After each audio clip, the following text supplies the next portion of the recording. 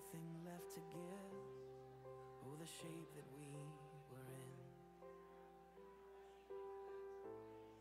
And just when all hope seemed lost, love opened the door for us. He said, come to the table, come join the sinners who have been redeemed. Take your place beside the Savior. Sit down and be set free. Come to the table.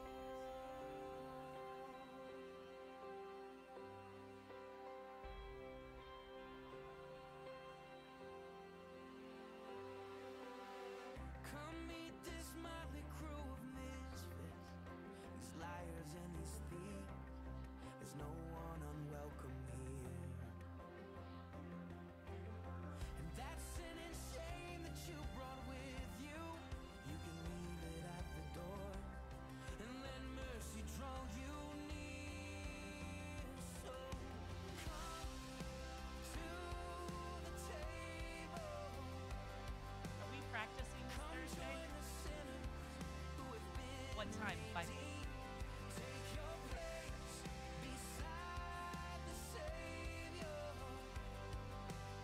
Sit down and be set free. Come to the table. Come to the table.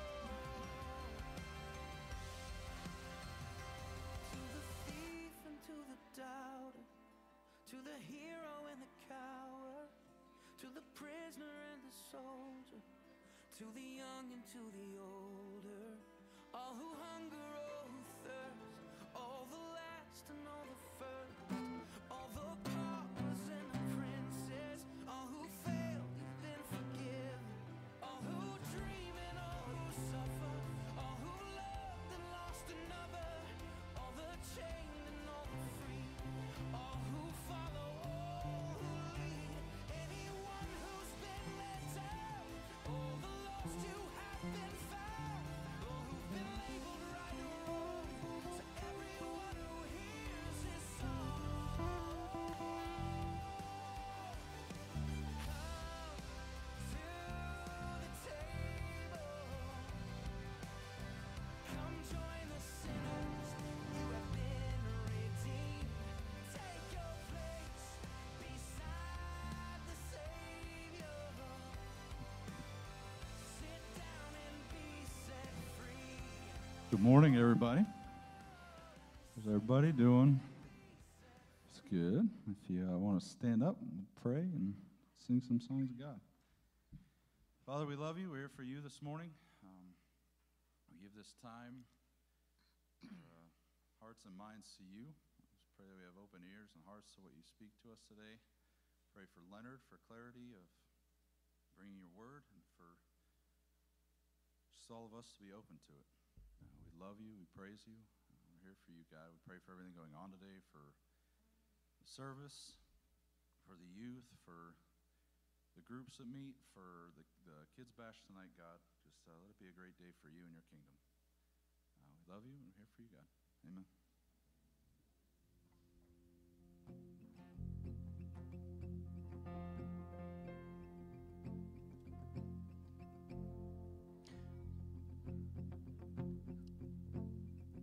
Who am I that the highest king would welcome me?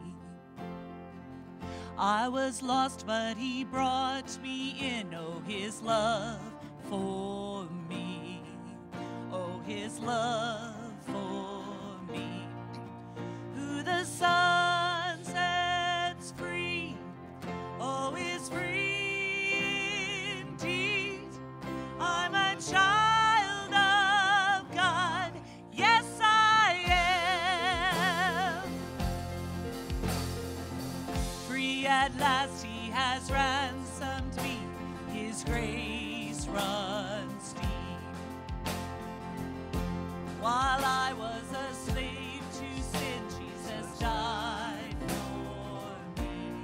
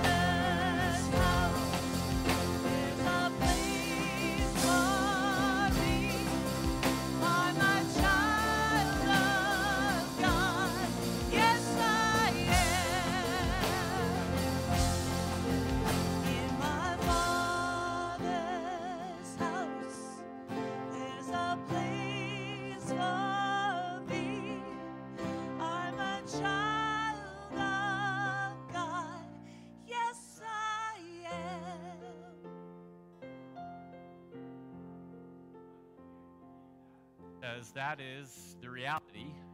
It doesn't matter what anybody says. That's what God says about those who have made Jesus their Lord and Savior. And for those who haven't, God is saying, I want you to become my child too through him. Well, let's have a seat if you would. I got a few announcements, but I want to dismiss the kids first. So if you're a kid, and I'd say a kid at heart, but then a lot of you be leaving as well, because there is a little bit of arrested development in this church, and I'm probably part of the problem as well. But that said, I just want to offer a few announcements. We've, of course, are kind of getting things going again within the church, which has been great to have events. We had a good gathering last night for Attila and Jackie, wonderful. And we have a youth bash this evening from 4 to 7. If you're looking at the screen up there, it'll tell you exactly what I just told you. So you heard it and you saw it, and so now you need to be it with us, right? Okay, so hopefully you can join us tonight. If not, be praying about us just reaching out to kids, because we're going to have a lot of stuff going on, bounce houses, games, and just lots of stuff that hopefully will be good for families. All right, secondly, we have a corn roast on Saturday, August 28th. So if you're like me and you're not your calendar challenged, it will be a week from yesterday, next Saturday. And so here's another challenge. If you have a calendar challenge, that's one thing, but here's a fun one. Bring your corniest corn joke with you. If you can't make up a joke about corn, then just bring your corniest joke, okay? And that'll be part of the fun too, because I don't know if you're going to get a prize or not, but maybe, but probably not. So we'll just assume that the reward will be in the telling of the joke and the laughter that ensues. Last one, we have the Joy Club is reuniting. It's kind of like the Blues Brothers, you know, the band's getting together. So kind of excited about that. Because, man, there's a lot of adventures that we've taken over the years with those guys. A lot of stuff you just can't share in church. No, just kidding. It's just a wonderful time. And basically, the Joy Club generally attracts people that are retired and are looking for something fun to do with other people. And but you don't have to be. You can take a day off work and say, hey, you know what, I got something really important to do today, Mr. Boss. And they'll let you go, I'm sure. So reconvening September 8th. So that is all the announcements. I'd like to welcome everyone here and everyone online, and hopefully everybody's having a blessed weekend. Just want to move into our prayer time for a minute. And in the process, just kind of gather any updates on anybody. I know that there's a few that we've been keeping in mind quite a bit. One of them has been Gail Hill, who's going through chemotherapy, and I think she started her first treatment last week. So she's on the recovery side of that. We also want to pray for this young boy, Apollo, who's connected through Jesse and Dave, who are members here. And we want to pray as well for just people that have been dealing with COVID. I know there's a couple of people in the church that have had to deal with that. And anybody that you know that perhaps is dealing with that. My sister and my brother-in-law, they're recovering from that right now. So, I mean, it has made its rounds, and we just want to pray for God's protection, God's healing. Anything else? Anybody have anything that you want to bring? Kathy? I have an update on my sister's minister.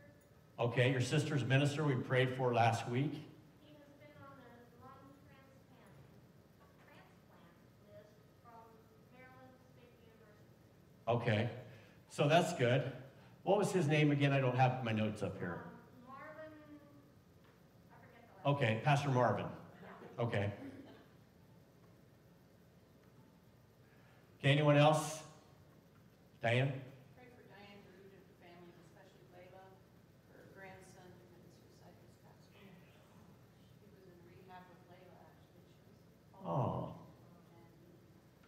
Okay.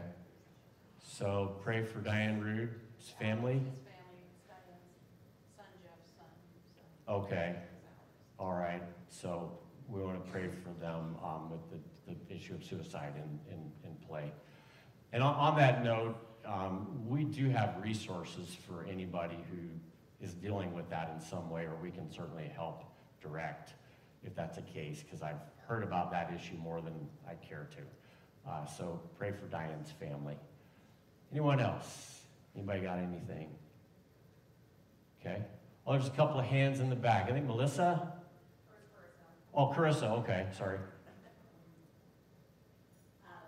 My mom's one too, so I don't know if we have the same. Oh, okay. So you have like in stereo prayer request. Right. We'll let you do it, Kathy. They're different. Pray for Melissa Cutler. She's having major surgery tomorrow. Okay. Pray for Melissa Cutler having surgery tomorrow.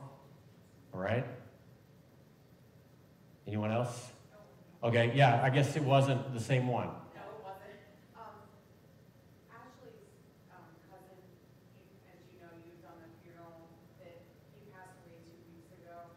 Tracy, his mother, her husband, is now, he went into the hospital, I believe, correctly, with physical and mental exhaustion. Okay.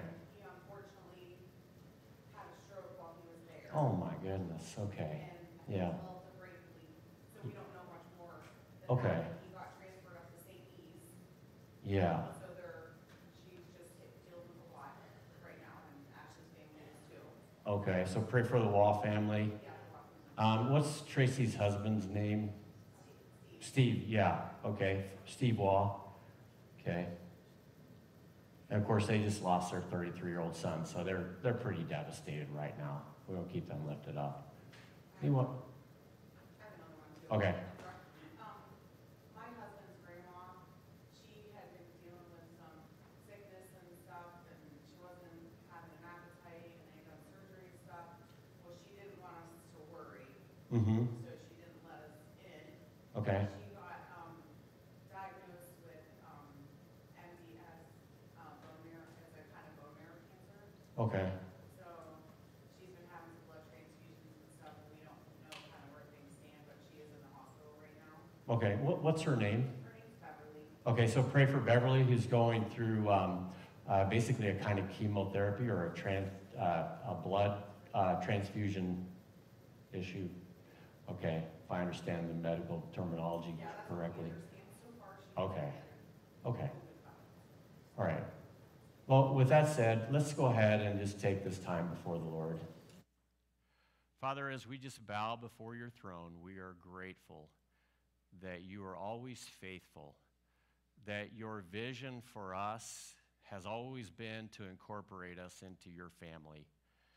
And the only shortcoming is our unwillingness to see the great love that you have for us, to see that through a blood-stained cross, your Son has made the way for the curse to be broken that is over our lives and even over this whole world. And you have given us, Lord, something new that changes everything about our lives in ways that words can't even begin to describe. We thank you, Lord, for forgiveness of sins. We thank you, Lord, for reconciliation with you and the process of reconciliation with each other. We thank you, Lord, that you have enabled us to experience the life-changing power of your Holy Spirit that causes us to carry on and think and behave in ways that we wouldn't normally do without you. And we thank you for helping us to become less toxic in our humanity and more like people filled with grace. And we want to be those people, Lord, as a church. And it is a struggle for sure. And so we ask that as we're challenged each week and each day by your abiding presence through your word, through your spirit, through your speaking to us through the lives of other faithful people, that you continue that process of making us more and more into the image and likeness of your Son, through all the things that you've already accomplished. And I pray, Father, for those who are listening today or here today who don't know you as the Father that we pray the Lord's Prayer to, who is the one who sent his Son, our Lord Jesus. I pray that if there's anyone here that does not know the Lord Jesus, or anyone online, that you would reveal yourself to each person that we're thinking about right now. Lord, as we lift up our prayer concerns, we just ask that you be with Gail Hill and that you sustain her in your strength as she overcomes this battle with cancer. We pray for Diane Rood's family that has experienced this tragedy, and we ask, Father, that you just surround them with your grace and mercy. We pray for the Wall family. We just ask, Lord, that you would be with Steve and that you help him to heal. And the burden that he and Tracy have right now, is unimaginable. So just send your ministers of mercy to them and just show your love to them, Father. We pray as well for Pastor Marvin, and just ask that you would give him an opportunity for a second chance at life and at ministry. We pray that as we just lift these that we've mentioned and others as well before your throne, that you would minister, you would heal, you would be the great physician that we need in our time of distress. You would be the person that not only heals body, but mind and soul and spirit. I thank you, Father, that you have just proven yourself over and over faithful. And I pray that as we think about the stresses of the moment with the lives that we've mentioned, that they would see that as well. I just pray for anybody here that's carrying a burden, that they would find you coming alongside in some way, helping with that, whatever that struggle may be. And for those of us who have just need that encouragement, I pray that that would be something that we would hear today. And if there are places where you're challenging us, Lord, as hard as it is, we present ourselves to you to be challenged.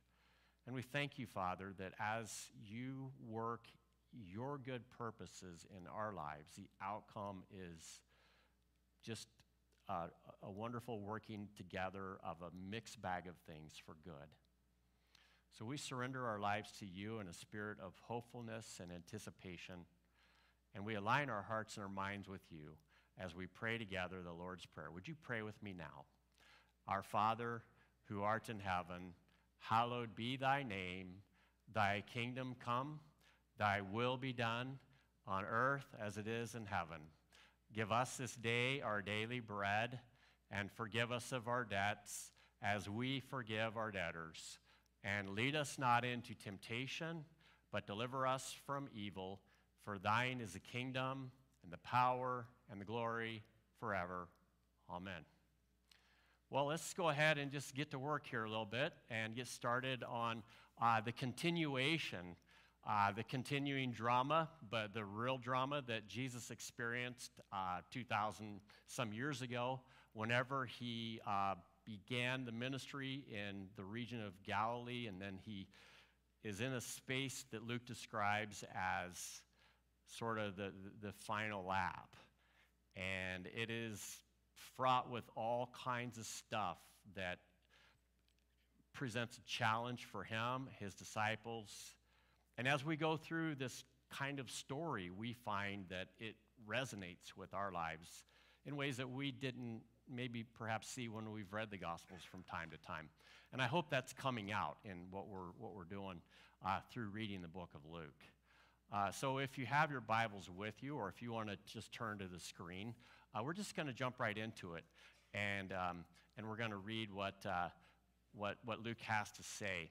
Beginning on chapter 10, verses 1 through 16, it says, "After this, the Lord appointed 72, and some translations have 70 others, and sent them on ahead of him, 2 by 2, into every town and place where he himself was about to go. And he said to them, The harvest is plentiful, but the laborers are few. Therefore, pray earnestly to the Lord of the harvest to send out laborers into the harvest. Go your way. Behold, I am sending. Go your way. Behold, I am sending you out as lambs in the midst of wolves. That sounds encouraging, doesn't it? Carry no money bag, no knapsack, no sandals, and greet no other on the road. So there's obviously a sense of urgency here. It's like the house is on fire. Grab just the only important thing and nothing else and get out of the house. That's the kind of urgency that's behind these words. And whatever house you enter, first say, peace be to this house. And if a son of peace is there, your peace will rest upon him. But if not, it will return to you and remain in the same house. Eating and drinking what they provide. So have you ever been to somebody's house and they provided something and you're like, oh man, that's the worst. I can't believe that they gave us beets and liver. I'm just thinking of my own. He's saying, eat what's in front of you. There's something here that I want to draw from as well, but just to kind of prod you a little bit on a couple of points that are coming out. So he said, for the laborer deserves his wages. Do not go from house to house. Whenever you enter a town and they receive you, eat what is set in front of you. I don't know why I'm having a hard time seeing that.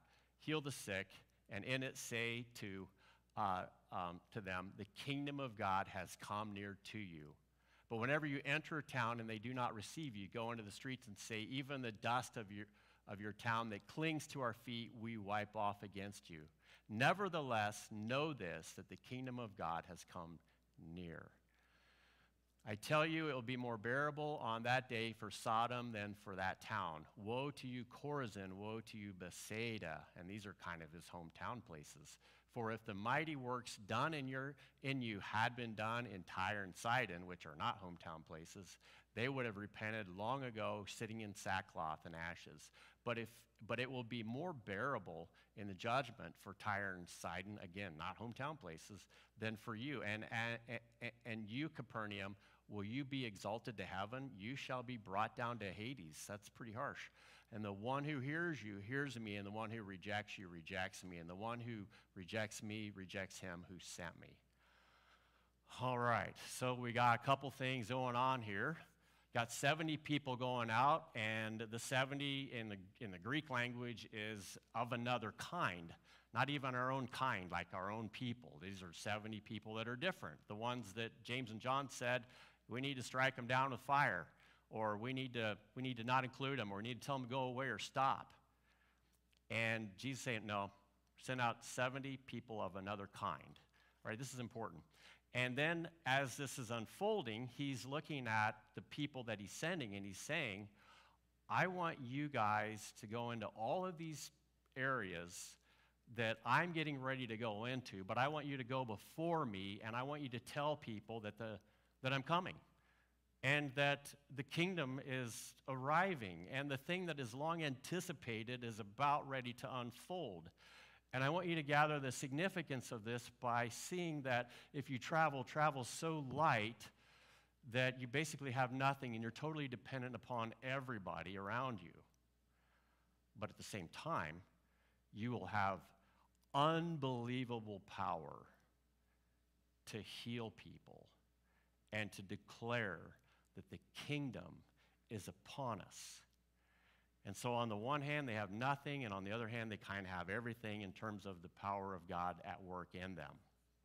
And as this is happening, the disciples, of course, are kind of processing this and trying to figure out, what is he up to? How is this really supposed to take shape? And in their own minds, having spent 2.5 years with Jesus, they're thinking, all right, there's a lot of stuff that's not making total sense, but we're on board because Jesus, we believe, knows what he's doing.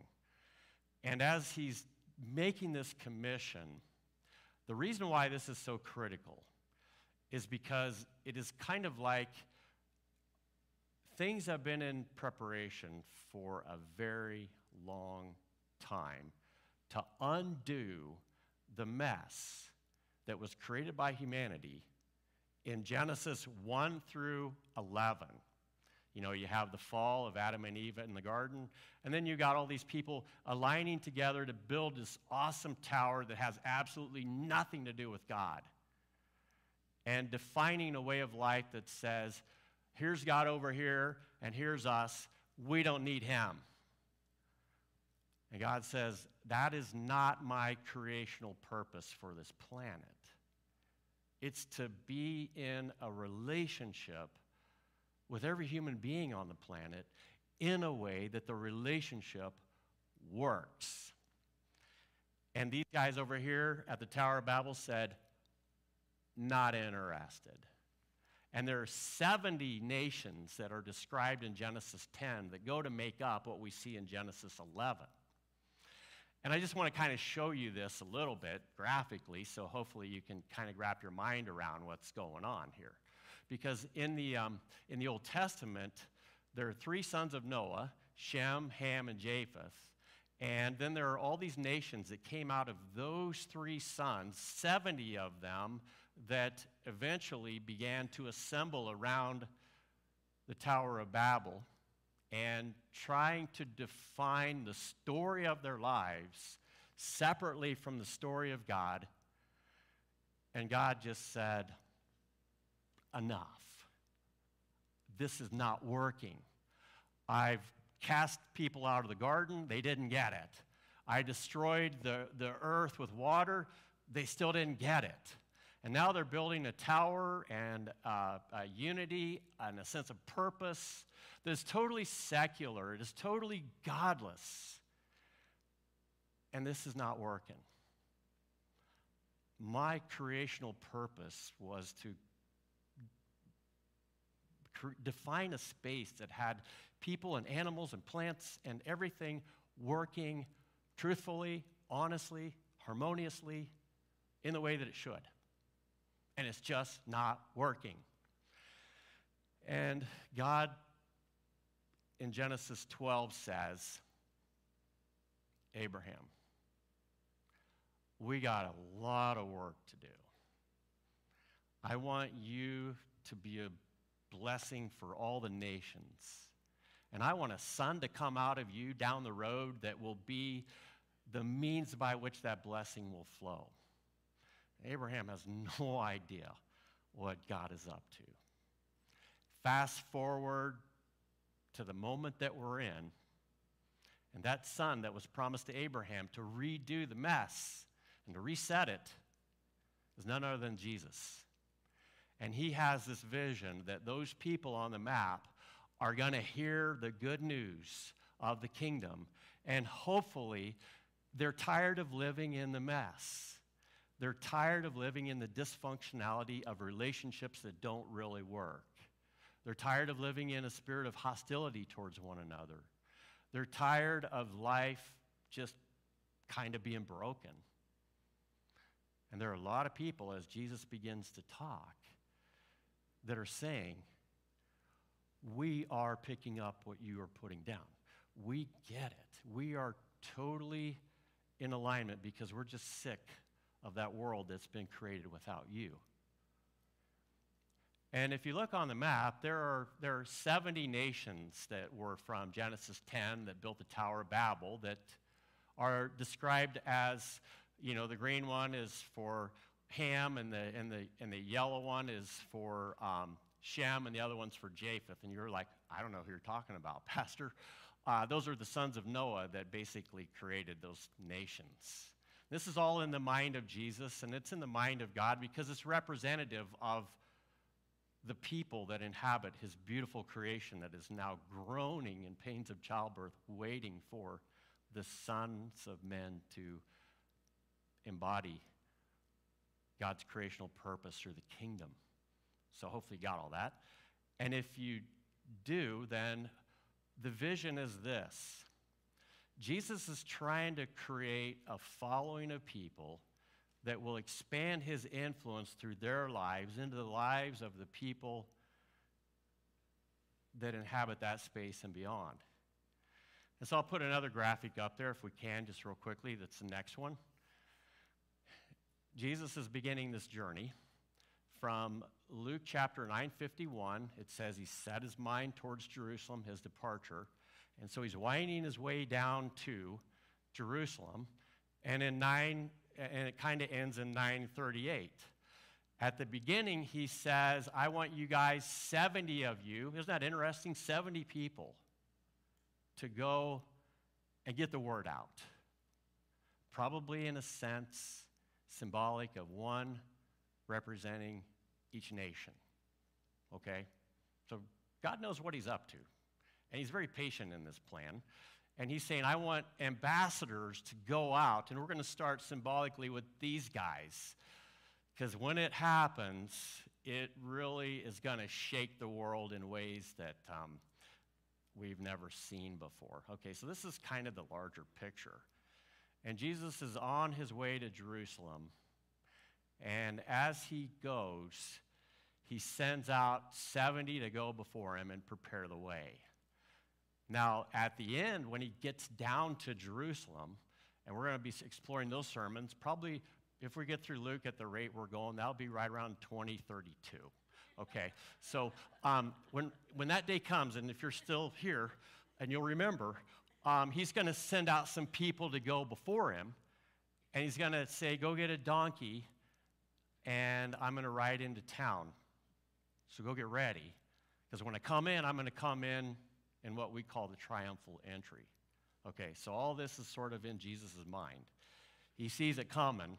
He knows what he's supposed to do, but he's looking at the blank faces of the people that he has called to be a part of this. All they know is that they've hung around Jesus long enough to experience the fact that he is the real deal. And a lot of things that he said resonate with their own lives. And even when they're challenged and rebuked, they're like, yeah, that kind of made sense now that I think about it. I guess I get it. And Jesus is looking at them and he's saying, all right, this is what we're doing. We're going to send you out and you're going to announce the kingdom. And this good news is going to redefine humanity.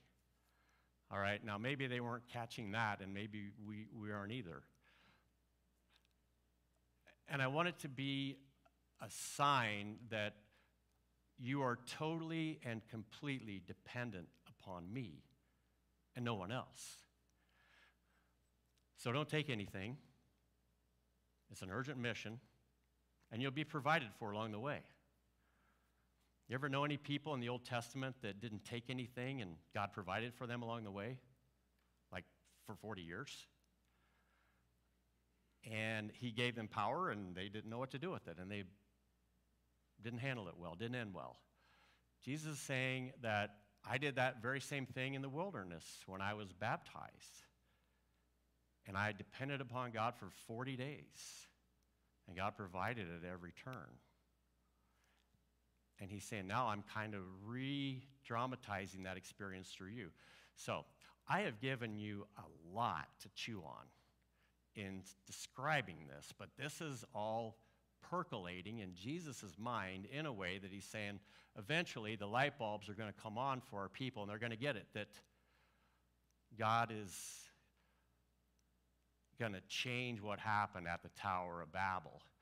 So Luke writes about that. Okay, we're in the Gospel of Luke right now, and he writes a book called Acts.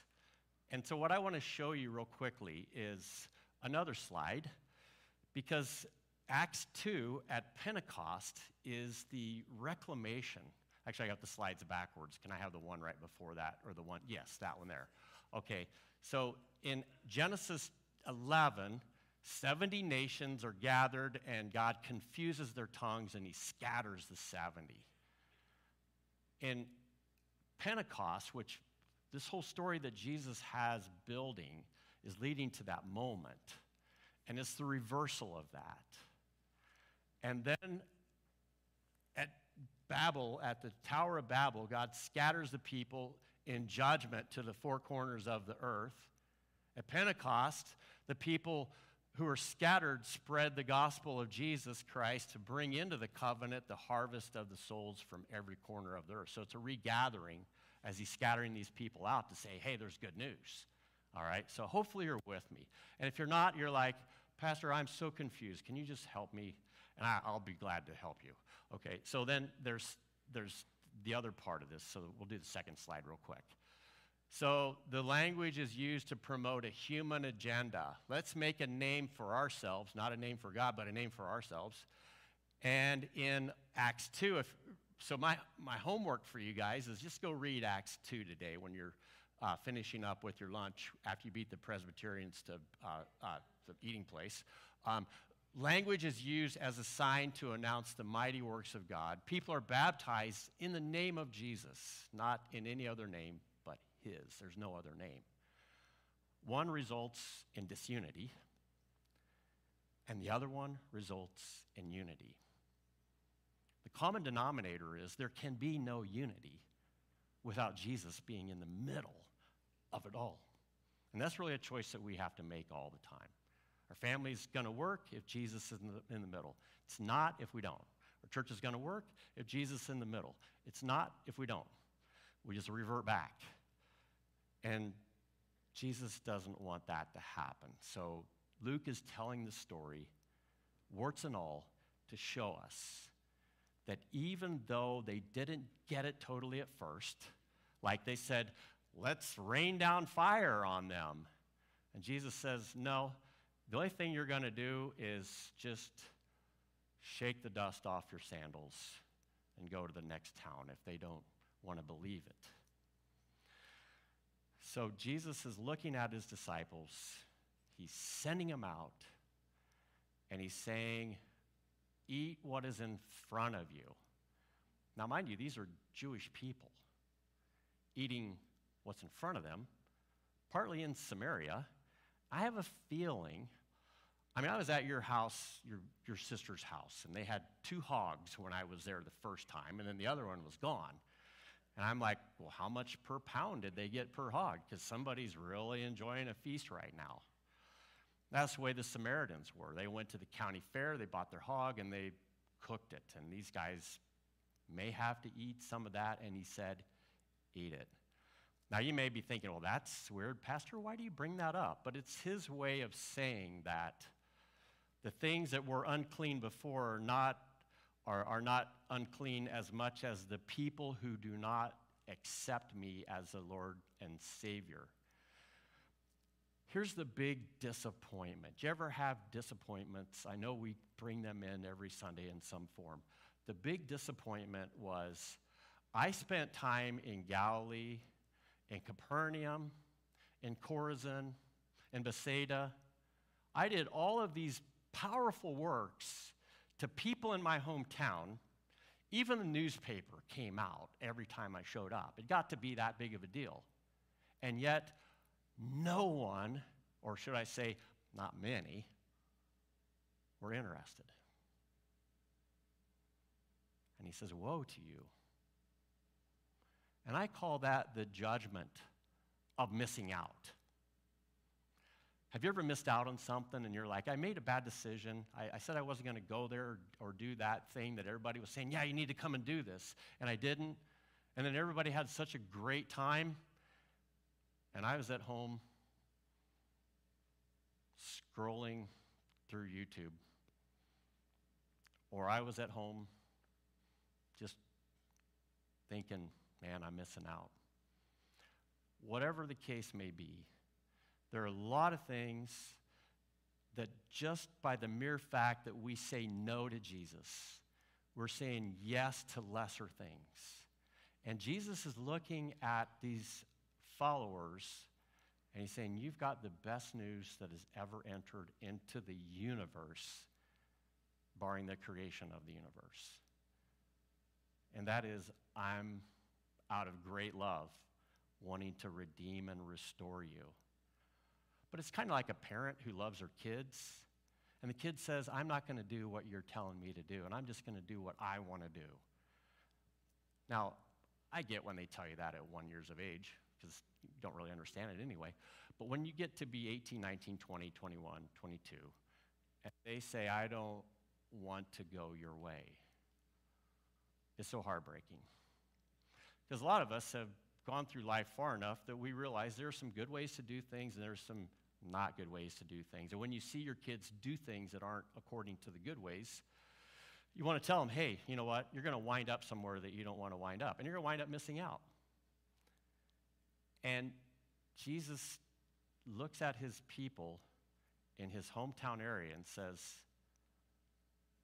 the woe is, did you know the word woe? You know where it came from? It's an onomatopoeia. I can say that in church. Onomatopoeia is, the word is the sound. It's like a visceral whoa. It's like, oh. And it means that, we missed it. God doesn't really have to rain down fire on these guys, because a lot of times, just the consequences of making choices that are like the Tower of Babel people, it just creates more confusion in your life because you didn't turn to God and trust in his ways. I heard it twice last week. Proverbs, was it 2:5? 3, 5, and 6. Trust in the Lord with all your heart and lean not on your own understanding. In all your ways acknowledge him, and what? He will make your path straight. And that's what Jesus is essentially trying to tell everyone. He will make it right. Because without him, we're just broken human beings, struggling, trying to figure it out.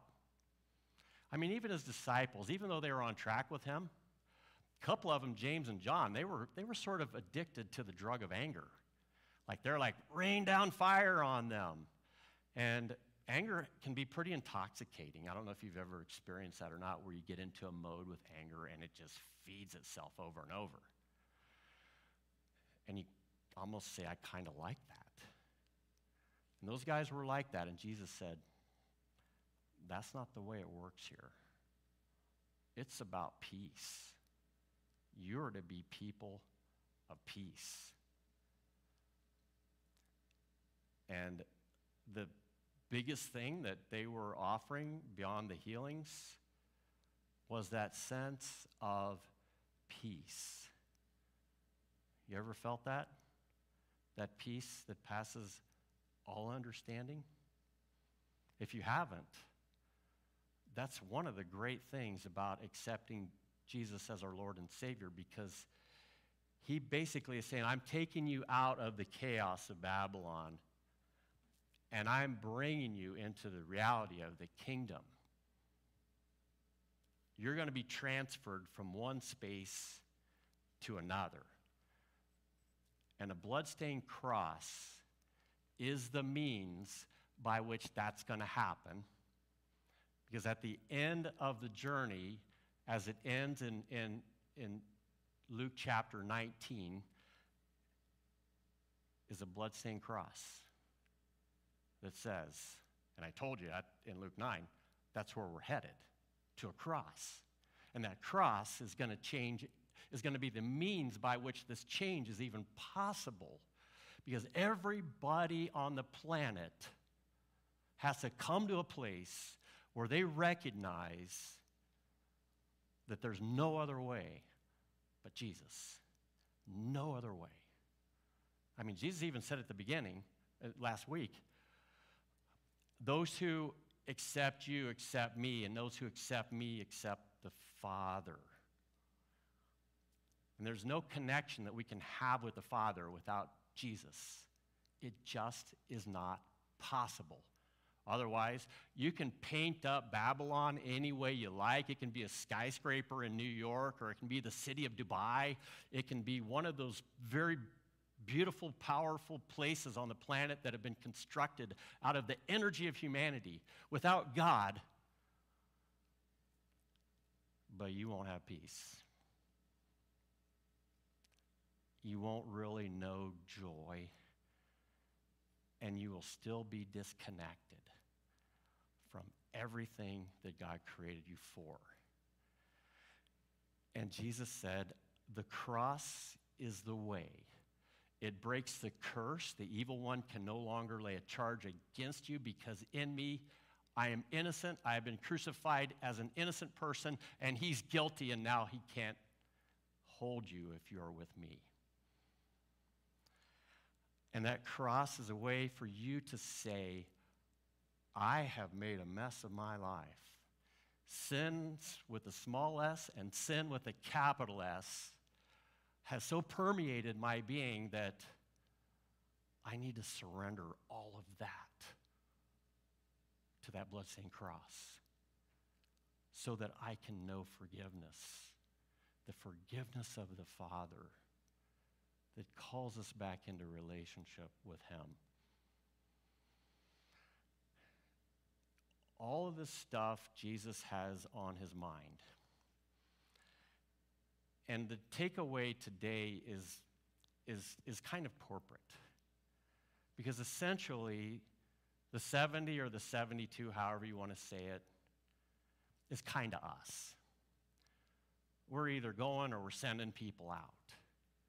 Because this good news is so important that it's been carrying on for 21 centuries, and people have still been saying, I'm tired of living in Babel. I want to know God's peace. And I want to know him. And there are those of us who may be stuck, like the people in Jesus' hometown. And God may be saying to us, hey, you need to wake back up to your first love. You need to wake back up to Jesus. And you need to not just practice a religious ritual, which is something we are all vulnerable to, but you need to remember that every step of the way, your life is dependent upon me being at the center. You can never forget that. And if he is not at the center, God is saying, step up your game and put him there. And maybe he's not even been there to begin with. And God is saying, with doses of love that I can't even use words to carry the freight with, to you, I want you in my family. I want you to say, I am a child of God, no matter what anybody else says. The world can hate on me even, but if I know that in your eyes I am beloved by you, that's all that matters. Because then I'm free to love a hateful world because he's alive in me. I mean, there's a part of me that says, rain down fire. Jesus says, yeah, that's when you're living over here. But here, rain down the love of God in your life. Don't be a toxic Christian. So people look at you and they say, I don't want that. So maybe part of stepping up our game is also doing an evaluation. Am I a becoming person for other people to Jesus? And like the song says, they'll know you're really a Christian by your love. Well, this is kind of like one of those sermons. It's a sort of a two-parter. And we're gonna stop right there. And my challenge for you, I guess, is to ask the Lord, Lord, how close are you in my life? Am I keeping you close, or have I sort of become untethered and lost my way? And if he is close, my challenge for the timid is to say, Lord, help me to step into a space I've never stepped into before. It's beyond my comfort zone, but is a space that has your leading. It's your path. And God will definitely push you into the pool like he's pushed many of us. I'll just conclude by telling you kind of a funny story. Maybe some of you have heard me say it. But whenever I was in a conversation with Jack Austin for this role, who was my predecessor, didn't know Jack from anybody.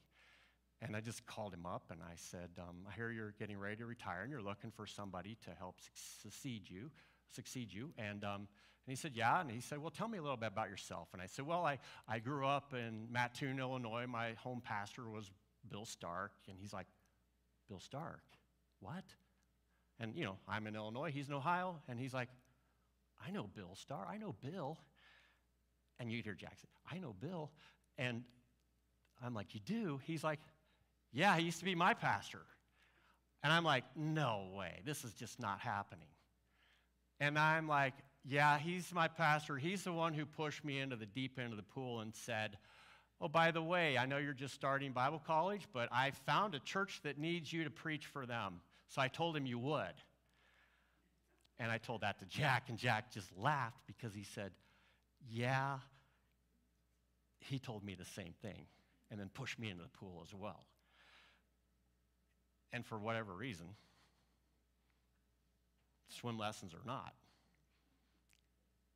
God helps you to learn to swim. And I have no regrets. It's not been easy, but I have no regrets. And I'm honored to follow somebody like Jack, and I'm especially just find it overwhelmingly cool that we both are kind of like sons of another Apostle Paul. I mean, those are just one of a million interesting things that happen when God is orchestrating everything. It's really an invitation into the adventure if you're paying attention. And some people hear it, and some people go, when the dots connect, whoa. And I don't want to hear that sound for many of us. I want all of us to be together forever in his space. The end. Let's pray. Lord Jesus, we know that everything that you have done is part of the grand orchestration of a Father who patiently has worked through time and space to reveal you to us. And for 21 centuries, you have been working as well through time and space and faithful people so that we might receive the blessing of the good news of Jesus, that we might receive forgiveness and reconciliation and transfer out of the dominion of the evil one and into your wonderful kingdom and into your family. Lord, there is nothing more important on this planet except for that process to occur in every life. And there are a lot of important things on this planet, Lord, I know. But that is the one thing that we can't miss. So I pray for everyone here that there have been eyes to see and ears to hear the good word that has come out of the Gospel of Luke. Work on our hearts, Lord. In between now and next Sunday, just show us, Lord. Bring things to the surface that we need to see and deal with and be honest about, so that in the end, we might know your great salvation and we might live in your peace. And we thank you, Lord, for being with us this morning. And I pray these things in Jesus' name. Amen.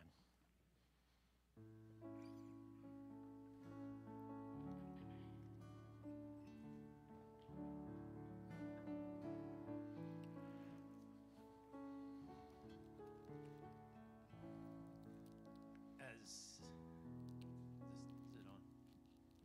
All right. Sorry.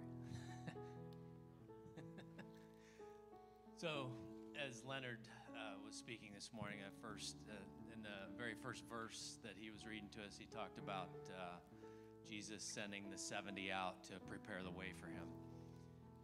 Well, as I'm sitting in the pew trying to prepare my communion meditation or whatever this morning, I start to think about preparation. Teachers and kids are preparing to go back to school.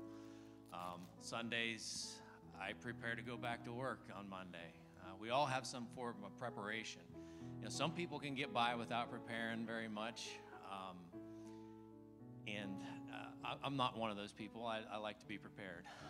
And then Leonard kind of blows my story up and talks about basically being thrown into something he wasn't prepared for. And yeah, sorry, Jason. No, that's good. That's good. But I guess the moral of the story is right now, this is the time of communion, and this is the time where we need to prepare our hearts to speak with God, to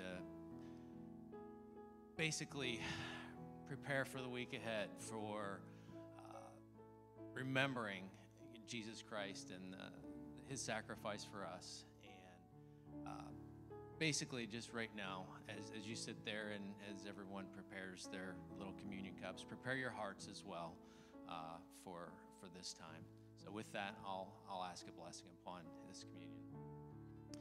Dear Heavenly Father, we thank you for this beautiful day that you've given us. We thank you for your Son, Jesus Christ. We thank you that he died on the cross for us to save us from our sins. Lord, we ask your blessings upon this cup and this loaf, and that it might nourish and strengthen our bodies. In your Son's name, amen.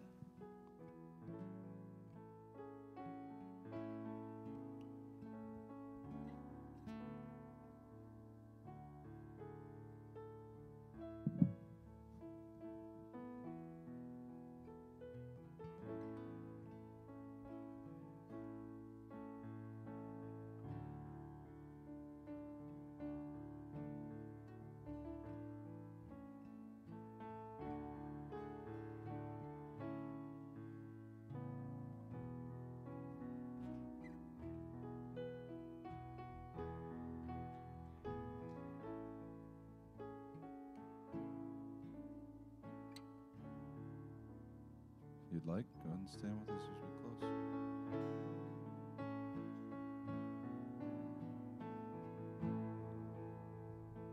Great is thy faithfulness, O God, my Father. There is no shadow of turning with thee. Thou changest not, thy compassions, they fail not. As thou hast been, thou forever wilt be. Summer and winter and springtime and harvest, sun, moon, and stars in their courses above, join with all nature in manifold witness to thy great faithfulness, mercy, and love. Great